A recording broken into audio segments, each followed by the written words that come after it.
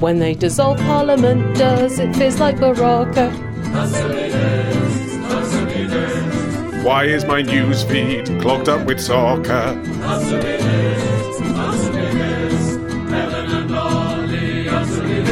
When I was going to St. Ives, I stopped at a branch of Welcome Break and visited a branch of Tost. Oh, what did you order?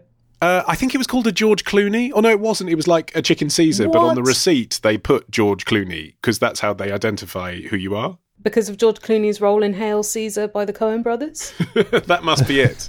But for the layman, I think it's just that because it's a Welcome Break, they don't get to own the table numbers. So, like, you could just as easily have gone to the Burger King, you see. So the way they call you, and it's a little funny thing, because they'll go, Ellen DeGeneres, and then you have to stand up and get your chicken Caesar salad. This is surprisingly charming for a service station. When we were growing up, you couldn't have even thought of a time in the future when they sold salad at a service station. Exactly. The very concept of halloumi would have felt like it would have landed from outer space. People complain about what rotten times we're living in, but just focus on the positive sometimes. You can get halloumi off a motorway. You can get a fish finger wrap in Swindon.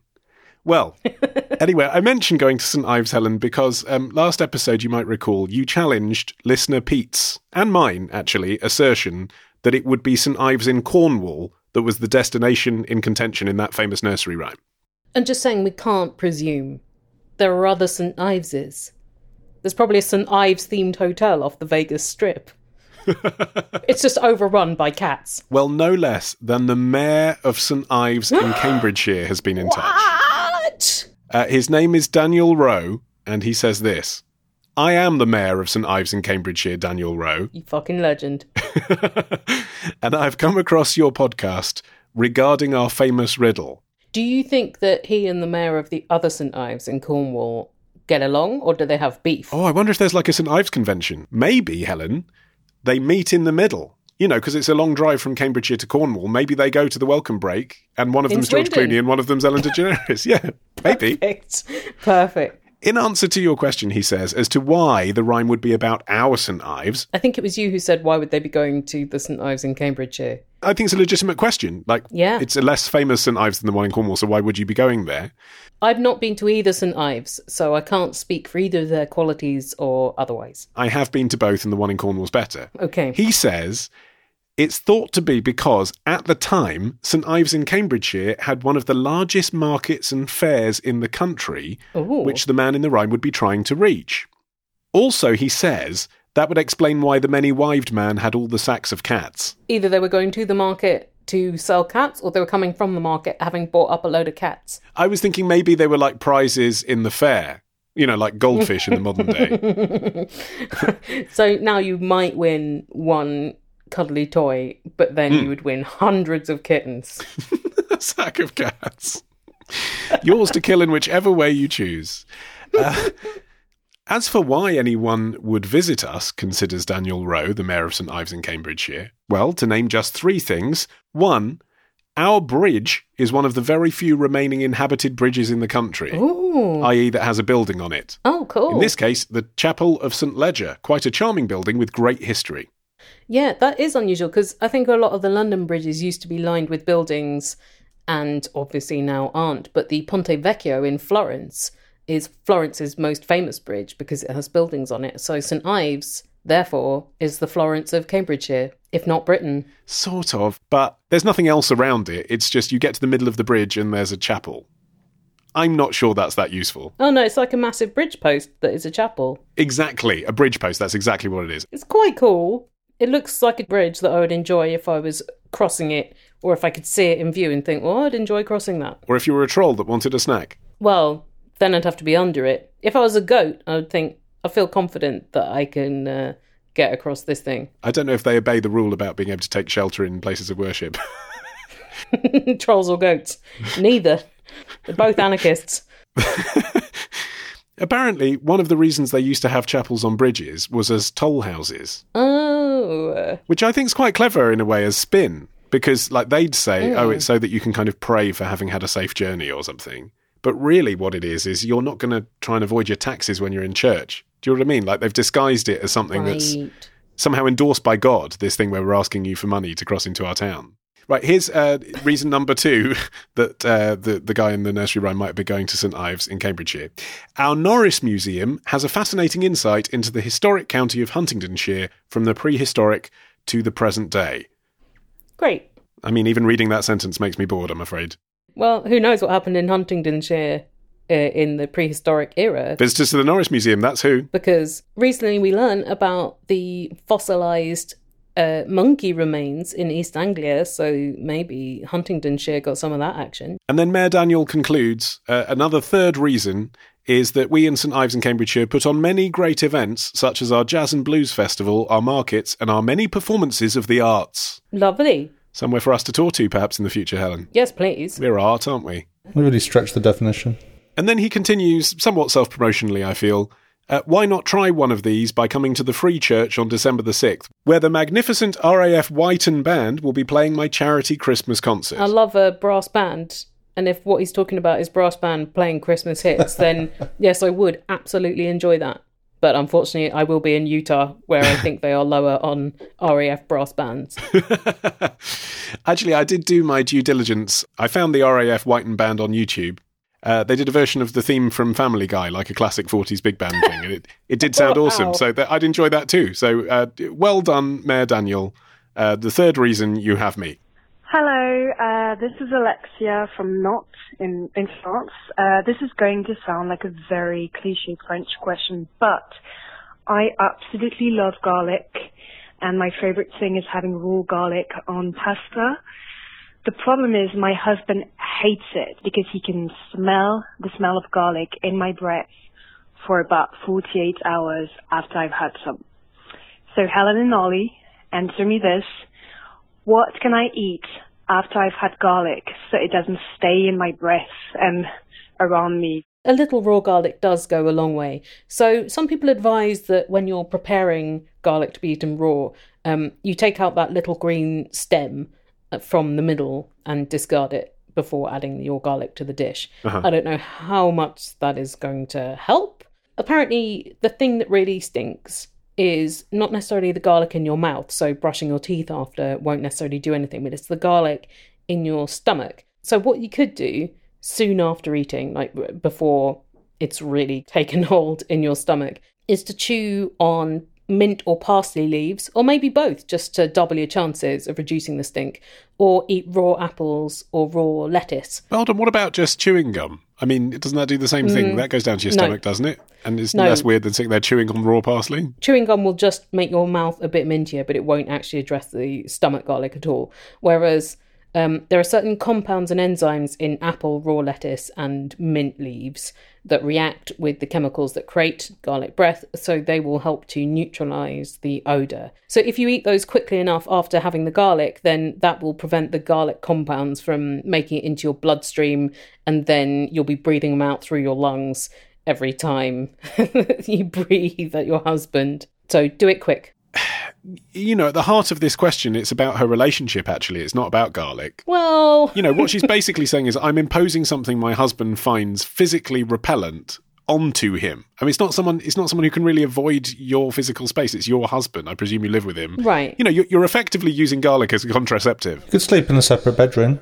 Oh, another thing that is said to help is if you drink green tea after you've eaten the garlic, or if you drink full-fat milk. I suppose you could combine them to make a matcha latte for the ultimate anti-garlic potion. But the thing is as well, like some of these things you're describing will remove the taste in her mouth. And one of the things that she clearly enjoys, you know, she doesn't like stinking of garlic, but she the truth is, if you're the kind of person who enjoys eating raw garlic on pasta, you probably quite enjoy that kind of lingering garlicky feel in your mouth as well. Yeah, well, tough shit. Like, this is the compromise, isn't it? She would have to sacrifice the pleasure of her own garlic breath after eating the garlic meal, but she could still eat the garlic meal. It's actually what Elton John was singing about in Sacrifice. Little known fact. Here's another question of food from Elizabeth, who says, Ollie, answer me this. Is it acceptable to take unopened food, for example, small jars of jam, left on a hotel breakfast tray in a corridor outside someone's room?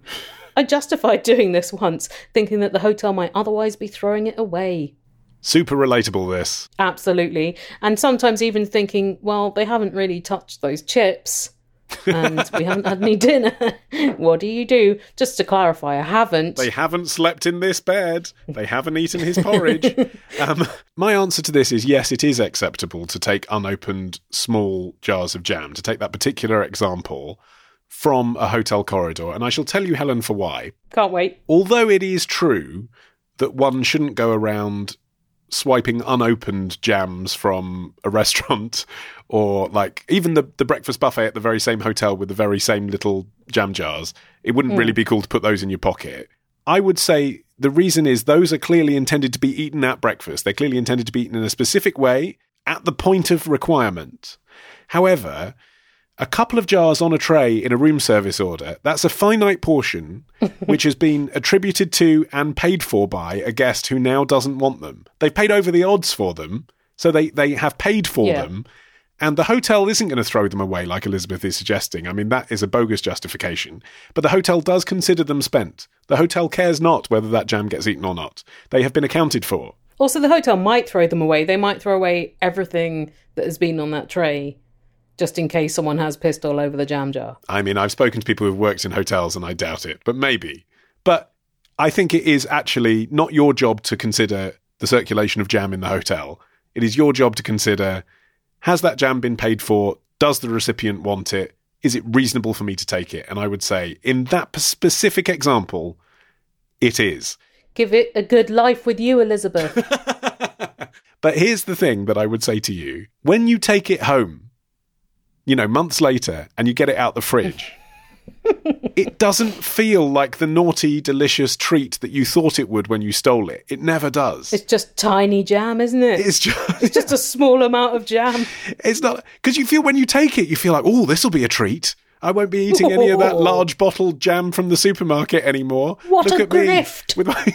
Look at me with my individually wrapped artisanal jam. No, when you actually get it out of the fridge, you just think, oh, this is like when I steal the sachet of ketchup from McDonald's. Like it's in a needlessly small portion, and I feel cheap. I feel like Elizabeth is asking the right people, though, because if Elizabeth has listened to not even many episodes of Answer Me This, some Answer Me This, she knows that we are grifters. It gives us pleasure to run off with a small jar of jam. Yes. Whether we need it or not. Maybe we've got a bigger, better jar of jam at home, but it's partly just the principle of having that jar of jam. But on the other hand, yeah, I am grifting less from hotels because I don't want like the little tiny body lotion things anymore. I feel bad about the container.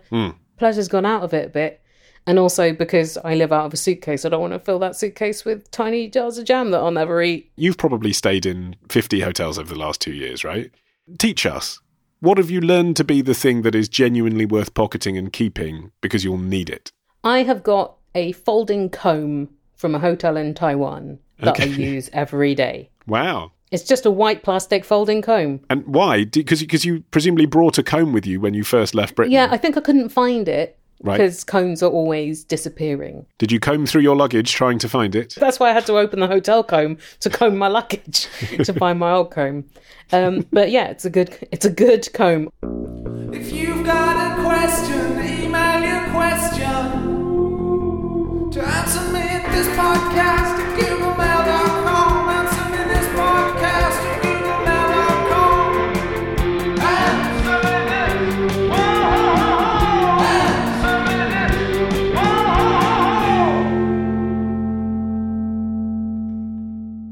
Here's a question from Ryan in Melbourne who says, Helen, answer me this. What is the story behind Bonnie Tyler's Total Eclipse of the Heart music video? It appears, he says, to be set in a boys' boarding school, but is she staff, a parent, a trapped spirit? 3 interesting interpretations there. I love the idea she's a trapped spirit. I think we're going to have to audio describe the music video in some detail before analysing it. Oh, what a shame. What a shame.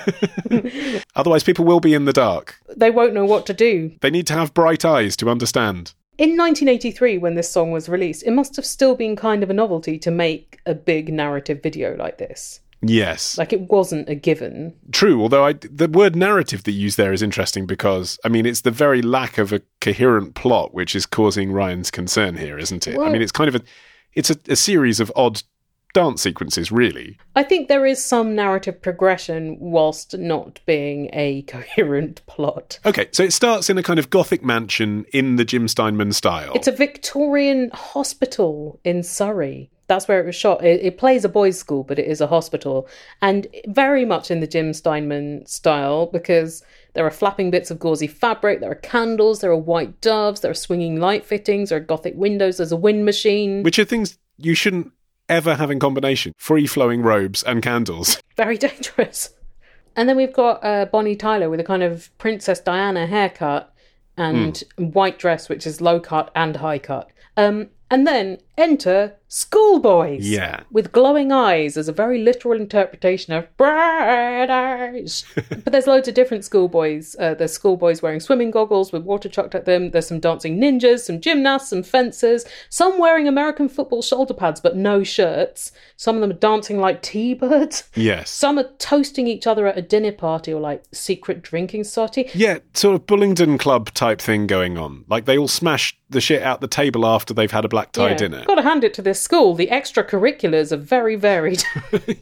There don't seem to be many lessons. No, well, Bonnie's the only teacher. Some of them have got Sure. normalised as well. Actually, most of them have got normalised. Yeah, it's only occasional they've got the funny eyes. The bright eyes. And then Bonnie runs outside, her dress flapping. She runs up a corridor. All the doors burst open. There's red gauze blowing. The tablecloth is yanked from the dinner party set. The fencing mask comes off. And then there's a whole white-robed choir with the neon eyes, one of whom then flies to Bonnie, of course. That's my favourite bit. Is that your favourite bit?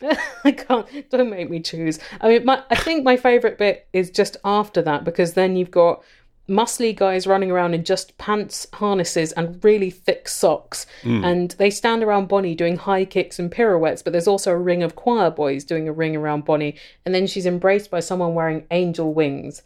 That's all the nighttime portion of the video. Then a weird thing happens. Then a weird thing happens.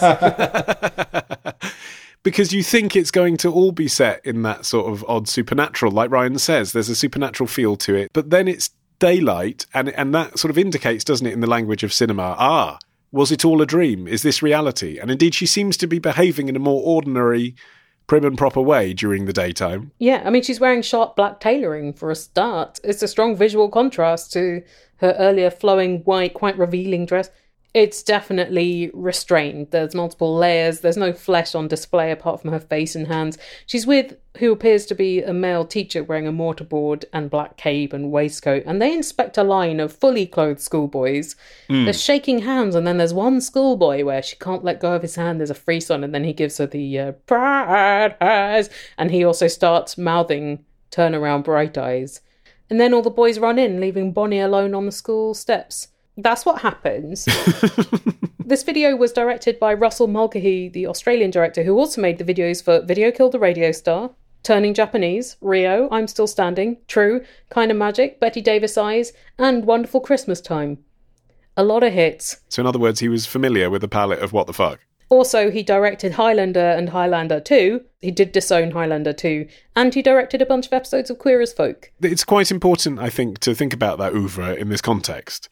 Because, I mean, if you think about how kind of brazenly gay the iconography is in I'm Still Standing, for example, which is Elton John mincing around on the beach in Nice, isn't it? In this video, it's less obvious, I suppose, to a kind of mainstream straight audience in the 1980s. But looked out now, it's fairly clearly homoerotic, isn't it? The schoolboy stuff. The implication seems to be maybe if there's a sexual element here, it's like, these are boys that I want that I can't have. There's quite a lot of interpretations that it is about being in an environment where you can't act on your urges. I suppose this would work for Bonnie if she's a teacher at a school, but also the boys, like, where is there more pent-up sexual frustration than with a load of teen and preteen boys? I mean, at one point she looks at the boys and their shirts blow open. There's no interpretation on that other than some sort of sexual frisson. Or she's a sewing teacher. Yeah, or swimming teacher. They do show the swimmers. I don't think they show young boys in a state of undress. They seem to be older boys and men, but it's still just the situation. I think now you wouldn't make a video about sexual urges that was set here, would you? You wouldn't, but then you totally would in the 80s, especially with the gender roles reversed. You totally would do sexy schoolgirls in the 80s. If they were 16, you would do that then and no one would think that was weird. It's only now where you're like, well, it doesn't matter how old they actually are. The implication is they're too young and you're abusing your position of power. That just was not part of the conversation in the 80s, to be fair. And I think that is what's happening here, isn't it? It is a gender roles reverse St. Trinian's, isn't it? There's not that much I could find out about people who actually made the video saying this is what we meant. But there's quite a lot of people who were doing a literary reading on it, saying it was influenced by things like Tom of Finland, and that's why you've got those kind of bondage harnesses on the dancers towards the end. And it received 2 nominations at the Billboard Video Music Awards in 1983, one for Best Performance by a Female, the other for the Most Effective Use of Symbolism. Does that award still exist? I'd love that award to still exist at the MTV Teen Choice Awards, but my guess is no. But is it effective use of symbolism if we are a little unclear as to what it symbolises? Unless it's just obvious as to what it symbolises, and that is a thing that you don't want it to symbolise because it implies inappropriate sexual frisson/contact between an adult, specifically a teacher, and a school pupil. Well, exactly. It implies it. It doesn't expressly go there, and that's why it's symbolism, isn't it? That's what it is inferred. But there are other interpretations too, and I don't think that it's a problem with the video that there's no one defining interpretation. I think it's helpful that you can read it lots of different ways. That doesn't make it bad. I mean, that makes it, that's what Shakespeare does, isn't it? To take a ridiculous comparison. There are lots of different ways to read this seminal text. Jim Steinman said it was originally written to be a vampire love song. Its original title was Vampires in Love because he was working on a musical of Nosferatu. Yes, I think when we talked before, Bat Out of Hell the musical existed, about how in my dream world I'd like there to be a musical of Jim Steinman songs, a German listener wrote to us and said there is such a musical and it's about vampires and it's one of the most famous musicals in Germany. And he sent me a trailer on YouTube and Total Eclipse of the Heart is in it. Yeah, it was Jim Steinman's 1997 Broadway remake of Roman Polanski's 1967 film Dance of the Vampires.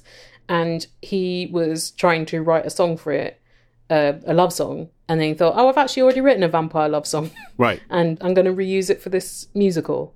It's a fucking great song. I don't think I've ever knowingly turned off Total Eclipse of the Heart. How could you? How would you? And it's 5 minutes long. You'd have ample opportunity 3.5 minutes in to think, well, I've heard enough now. Never happens. Well, it was originally 7 minutes, but they thought they should shorten it to get it on the radio. Really unusual thing about this song, like for a number 1 record credited to Bonnie Tyler, is the first voice you hear isn't Bonnie Tyler, it's effectively the backing singer. Yes, there are like 3 credited backing singers on it. Yeah, well, specifically it's Rory Dodd, Ah. who was also the main voice in the Hungry Hippos commercial in the 90s. Turn around and throw things in their mouth. Every now and then I'm just a little bit hungry and a hippo's coming round. I do think that another way of reading it, a bit like the I'm Still Standing video actually, is that, we have the weekend to film in this big old Victorian-era mental institute. We have 10 backing dancers. We have a case of costumes. Let's piss about. Because at the time, it was a big budget. But looked at now, you could make that kind of video if, like, a PTA association had some fun for a Christmas video, couldn't you? Apart from the bit where the boy flies over, apart from that, like, you could do the rest of it literally with a box of dress up in any old church. So it's just kind of like, here are some sequences of, so let's have a laugh, let's have some costumes, let's do this fun video. I wonder if the drama of the music makes it feel like it's about more than it really is. I think this song could probably make just library footage of someone going around Asda seem more epic than it is. In the 90s, I hired a 12-person web team to build and run my websites, and I realised my tech dream. Then the dot-com bubble burst, and I had to drown them in a stream. Why didn't I just sack them? But now, thanks to Squarespace, you can do it alone and build a lovely website for tablet or smartphone. Enjoy it now, cause in 10 years you'll be replaced by a drone. Just like Terminator 3. Thanks to Squarespace for sponsoring Answer Me This. Their current campaign slogan, I don't know if you've seen this, is a website makes it real. That is true. I know what they're getting at, because I basically don't trust anyone now who's running a business and doesn't have a website. Right, when you're looking up a restaurant and at best it's got a Facebook page. Yeah. No. Might as well not exist. It was actually when Toby was born, he was tongue-tied, which was a first for anyone in my family. But the NHS waiting list to get rid of tongue tie is 8 weeks. So we went privately and we looked on this list of midwives from a list of about 20. I went for the one who had a website because I was just thinking, you are not going to come round to my house and charge me £200 to put scissors into the mouth of my 3-day-old son unless I can bitch about you on Twitter afterwards if there's a problem with a link. That's my qualification. Did it work out okay? Oh yeah, it was absolutely fine. Although what they do is they any parents who have children with tongue tie will know this. What they do to justify the £200 that you're paying them for a private consultation is they talk to you for an hour and a half first about what tongue tie means, and they show you pictures of it, and they talk about breastfeeding. Like the actual operation takes about 6 seconds, like as long as it would take to cut open a packet. And he recovered okay? Yeah, absolutely fine. Oh, like literally, snip. It's fine. Great. But anyway, if I was a midwife and I did private tongue tie operations, I would certainly get a Squarespace website to promote my operation, and I would monitor my sales from the beach using their wonderful apps. Or even if you were doing something a little less serious than helping babies' mouths, I think they're right that a website does make something real, because you're like, oh, my idea, it's just floating around in my head. Then do a website, like, okay, it has some kind of ties to reality. It can be very validating for an idea. Yeah, and actually, like, using one of their basic templates and just saying, okay, can I explain this idea in 5 pages, actually probably helps you understand what proposition you have. And also just trying to think, okay, well, if I'm a stranger coming upon this website, what are the first things that I need to see?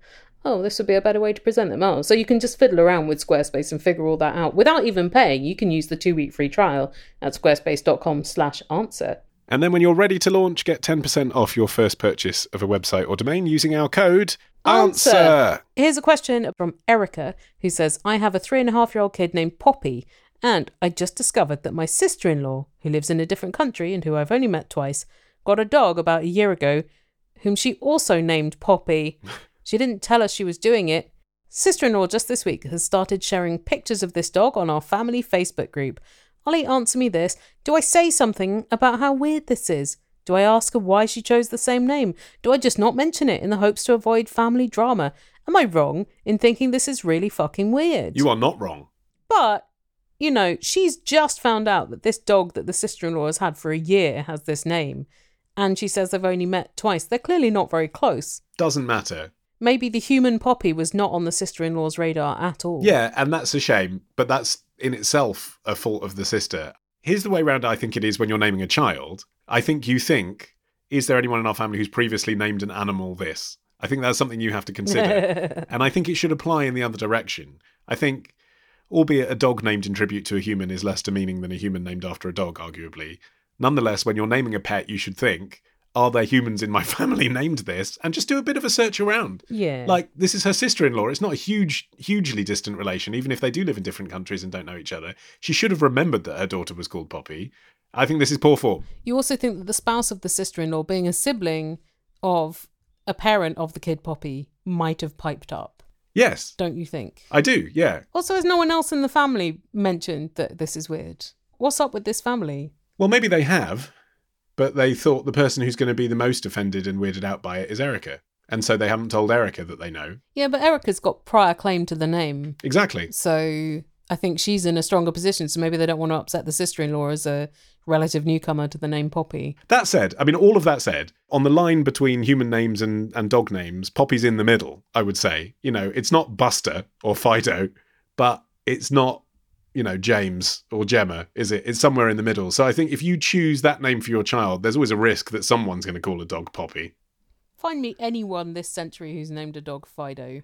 But the point is, there's very few children called that. The thing is, Erica clearly has some grievances she wants to vent. What is the best way for her to vent those grievances? And I would also say that these grievances are probably only going to be relevant for, say, the next 15 years due to the usual lifespan of dogs. With humour, I would say. I think if you come out and ask from the position of having been offended, then immediately your sister-in-law, who you hardly see or know, is going to be on the defensive.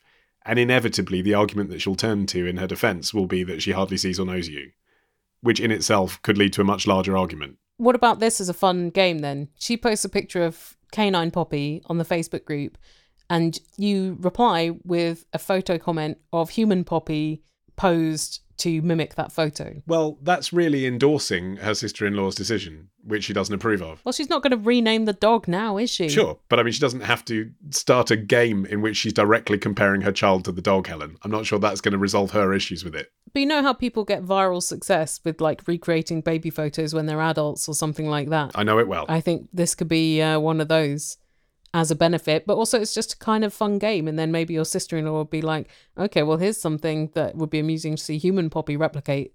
Mm. Maybe it'll be a bonding thing. Again, to quote from her email, am I wrong in thinking this is really fucking weird? No, we've said you're not wrong. Yeah, right. So this doesn't sound like someone who wants to start a viral game based around the comparison.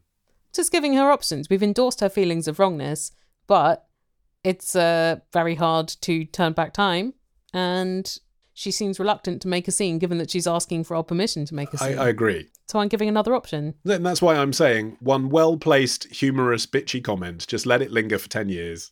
You can't do anything about it, but you'll make your feelings known without provoking a full-fledged argument. Yeah, although people do rename dogs. Do they? Yeah, like if you acquire a dog that is not a puppy, that has previously had another name, you might segue into it a different name. Well, in fact, Coco, that is not her name.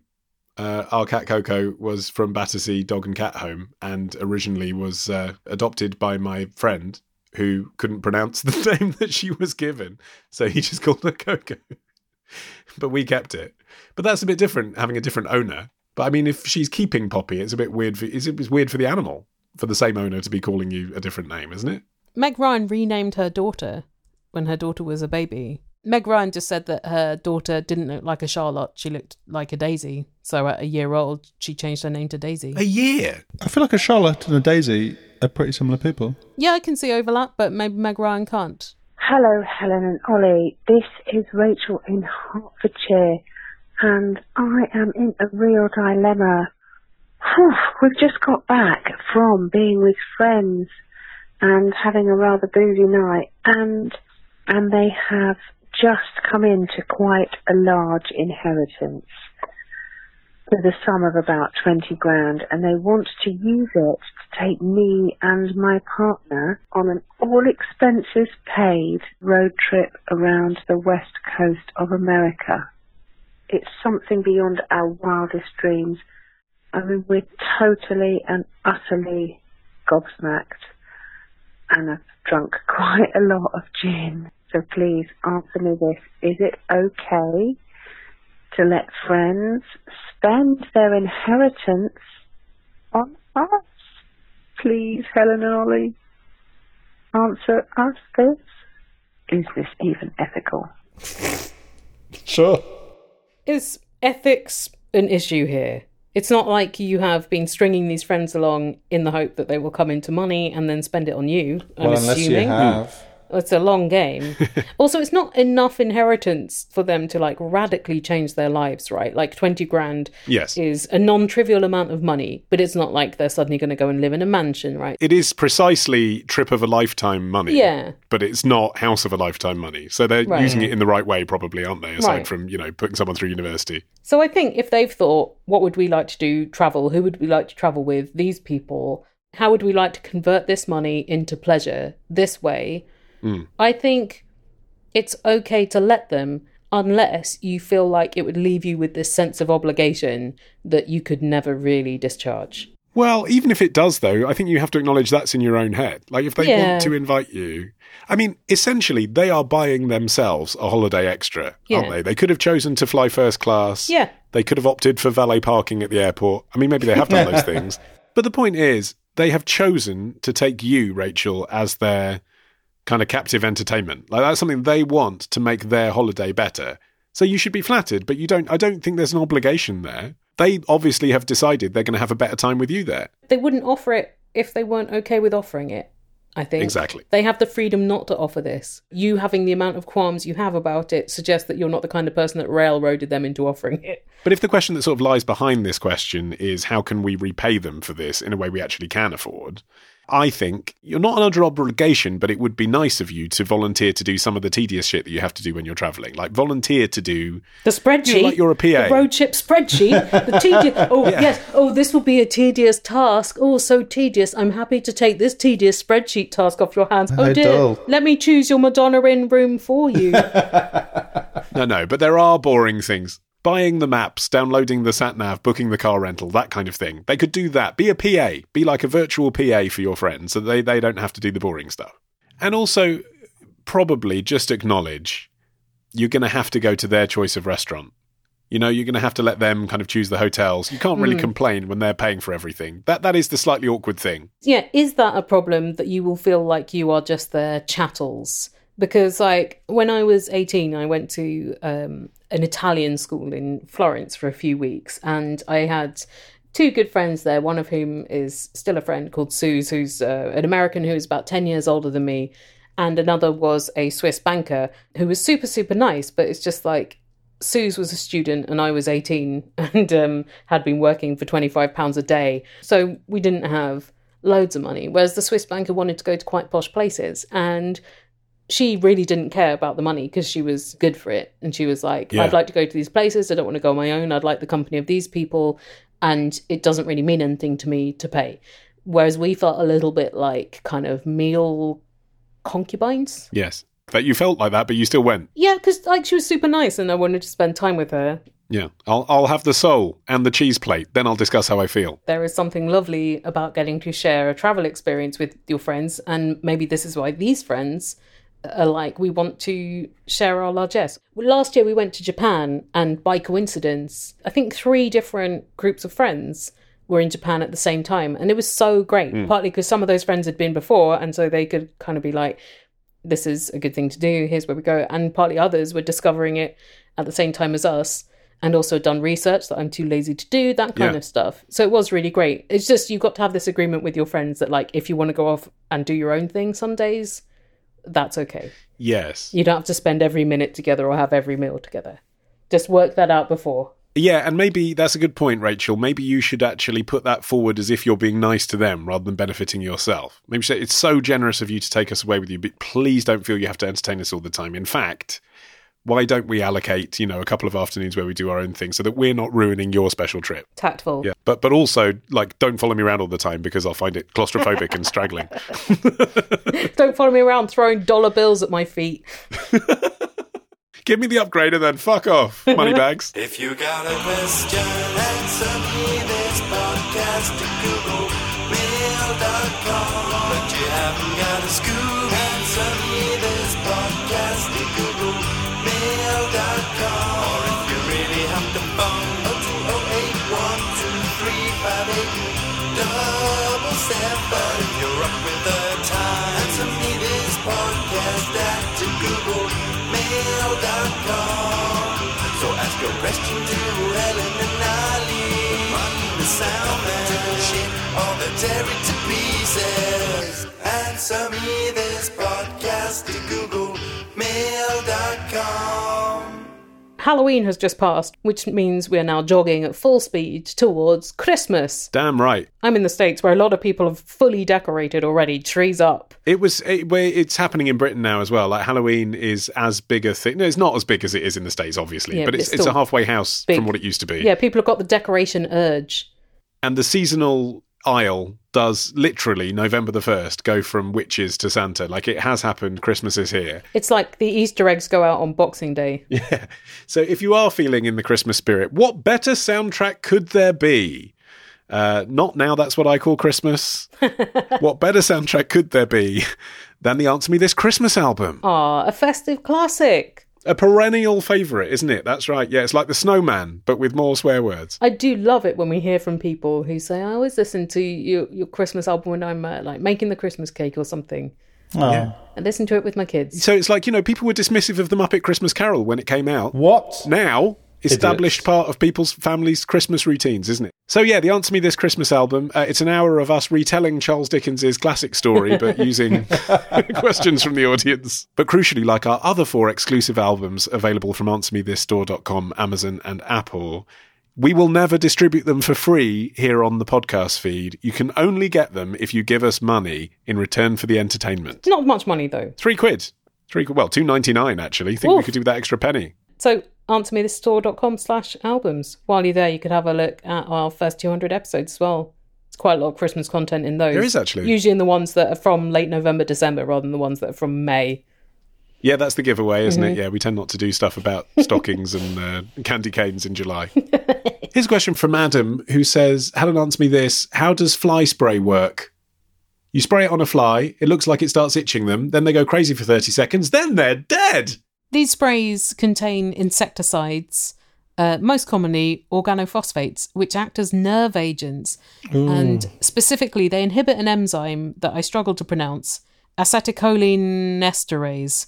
Acetylcholine is a nerve transmitter substance that stimulates muscle contraction, and then the acetylcholine esterase interrupts that stimulation. Yeah. So you've got the insect kind of expanding and contracting itself so that it can do things like fly and breathe. So then when you remove the enzyme acetylcholine esterase, the insect is left in a continuous state of contraction, meaning they can't fly or breathe anymore. And the reason that they move frantically shortly before they die is because their muscles are overstimulated without the contraction being interrupted by this enzyme.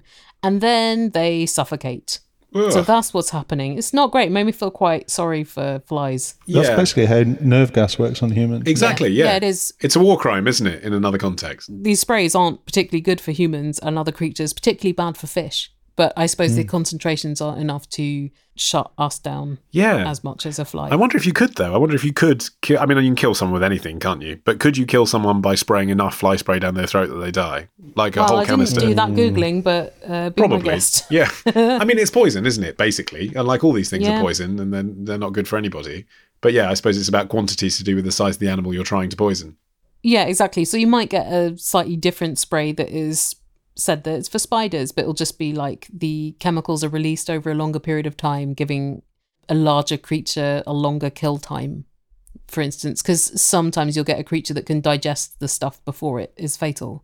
So that's the distinction really between these ones that are for different types of insects and arachnids. I like, which I've seen a lot of this summer just gone, the wasp traps that basically just lure them in with sugar. Have you seen those? No, but I feel like I can imagine. I've had a slug trap that similarly lured them in with beer. Yeah. What's good about it is you make your own. You don't have to buy one. You sort of invert like a squash bottle. So that the spout then is large enough for a wasp to enter, but not large enough for them to get out somehow. I can't remember how you do it. And then once they're in the liquid at the bottom, they drink a load of sugar and then drown in that. So at least they die happy. What a way to go. Yeah, exactly, yeah. I read something as well about wasps that made me a little more sympathetic to them, even though they are the worst. The worst. Which is just a lot of them are basically the worker wasps, and all through their lives, they're gathering food to feed the wasp queen and the baby wasps or something. And then at a certain point in the wasp's lifespan, that function is no longer necessary. So you've got all these worker wasps who are like, what do I do now when I'm not working to keep these other wasps alive? Oh. And when they're flying about really annoying you, it's because they're really hungry and about to die. So just give them a bit of sugar water and Ease them on their way. ease them on their way. Yeah, but if you could, I would. Like, if you were sitting outside having a barbecue in the summer and it was possible to make a little plate at the end for the wasp, and they'd just go there rather than flying all over your stuff, fine. But they're just unreasonable, aren't Yeah, they? exactly. Like, if there was a sugar cube that we could all agree human and wasp was for the wasp, fine. But just fuck out my face. They just won't listen. No. And like my dad said, you know, you kill one and they all come to the shiver. There's just no way to get them to go away. My name's Karen. I'm from Sheffield originally, but I live in the Chiltern Hills, which is nice. I've got several questions about spiders. Why am I so frightened of spiders? I know they're not going to hurt me, but I'm really frightened of them. The next question is, how can I kill a spider? The quickest and most efficient way, from a distance, so ideally with something that I can spray at it. And finally, I'm considering getting hypnotherapy to try and get over my fear of spiders. Is that a good idea?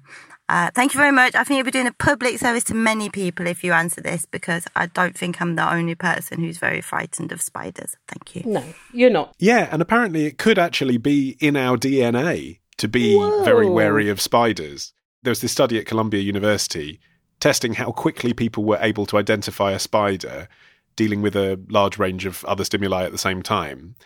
And spiders, the reaction to spiders was much faster. People were able to pick out spider shapes uniquely quickly. And they reckoned that the reason for that would be to do with our ancestors in Africa trying to deal with Black Widow, basically, and being programmed to just see a spider, get the fuck out of there. So there is actually some evidence that perhaps we are programmed to be scared of spiders. But I must say I'm not at all. Are you?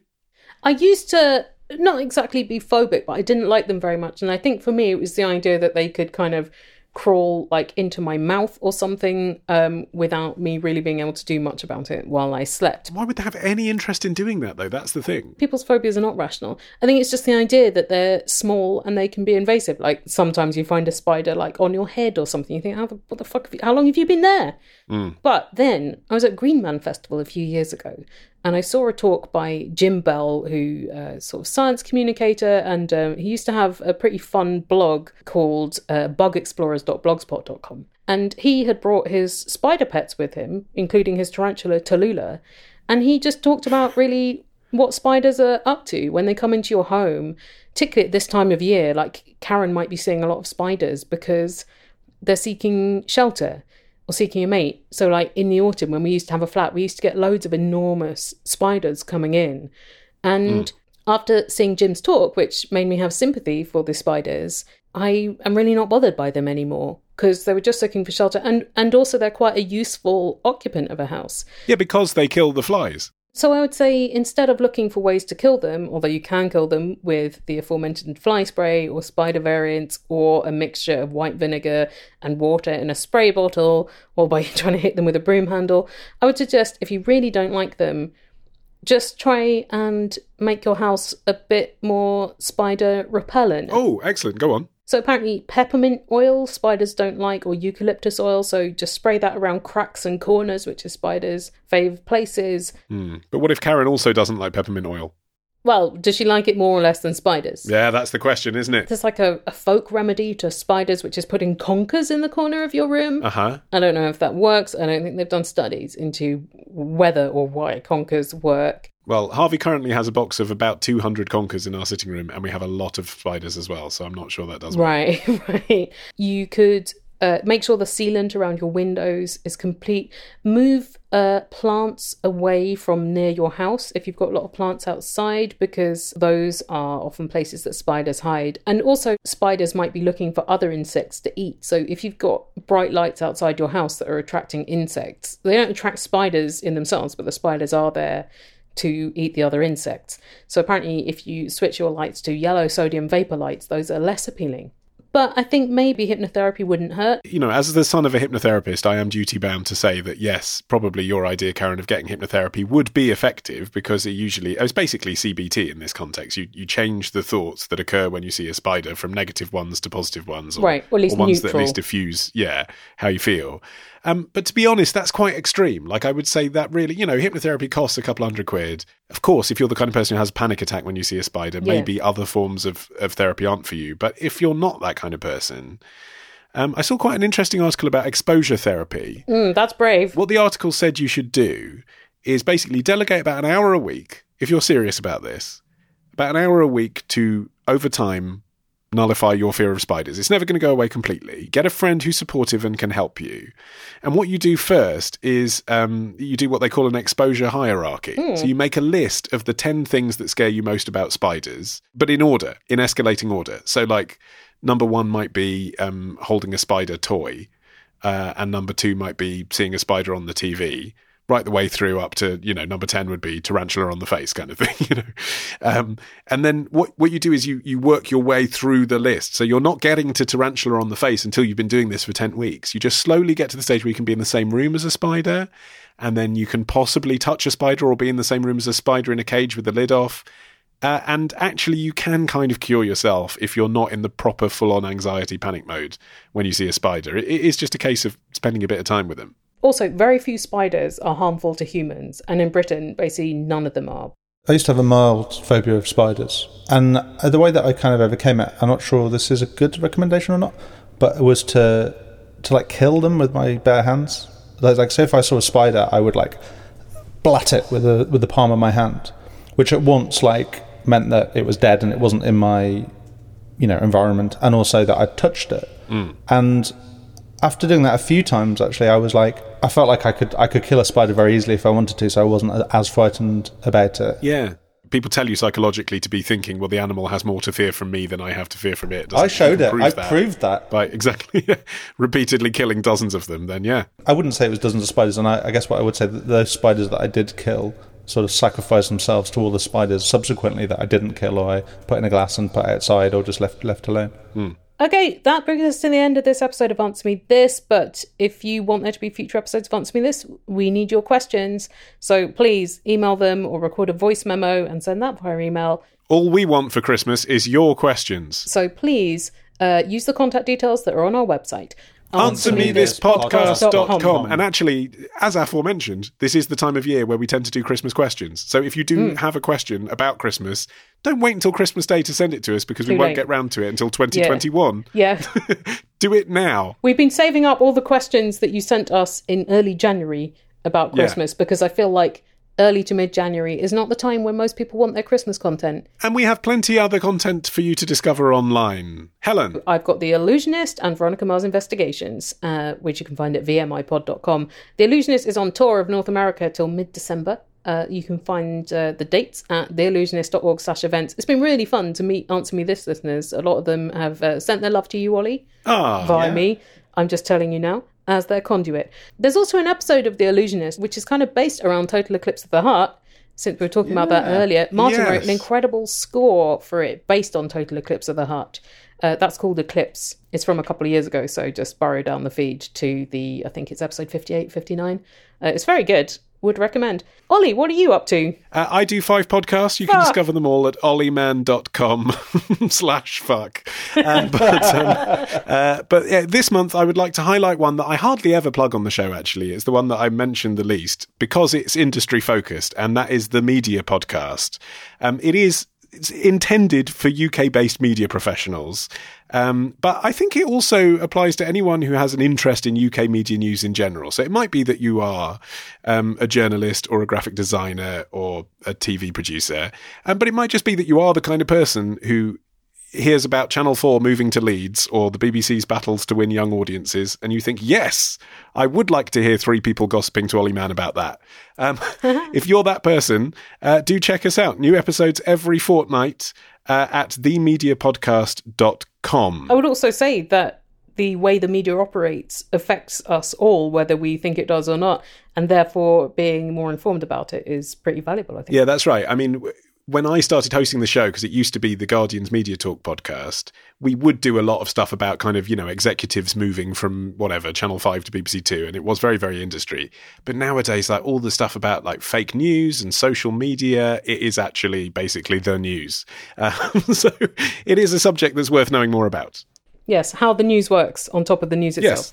Martin? Well, I'm nearly at the end of Year of the Bird, where I've been releasing 40 songs this year, all of them good, some of them excellent.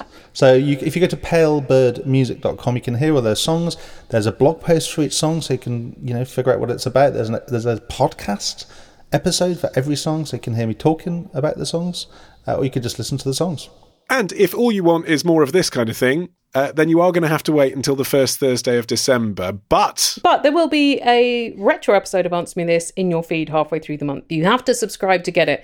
Those are episodes from our back catalogue with a little commentary from us, expressing remorse for our past selves, or just thinking, wow, I'd forgotten all about that. There's some very interesting questions in the back catalogue, lots of them. So make sure you subscribe to get retro Answer Me This, or if you want to buy the back catalogue, that is available at answermethisstore.com, along with our albums, including Answer Me This Christmas.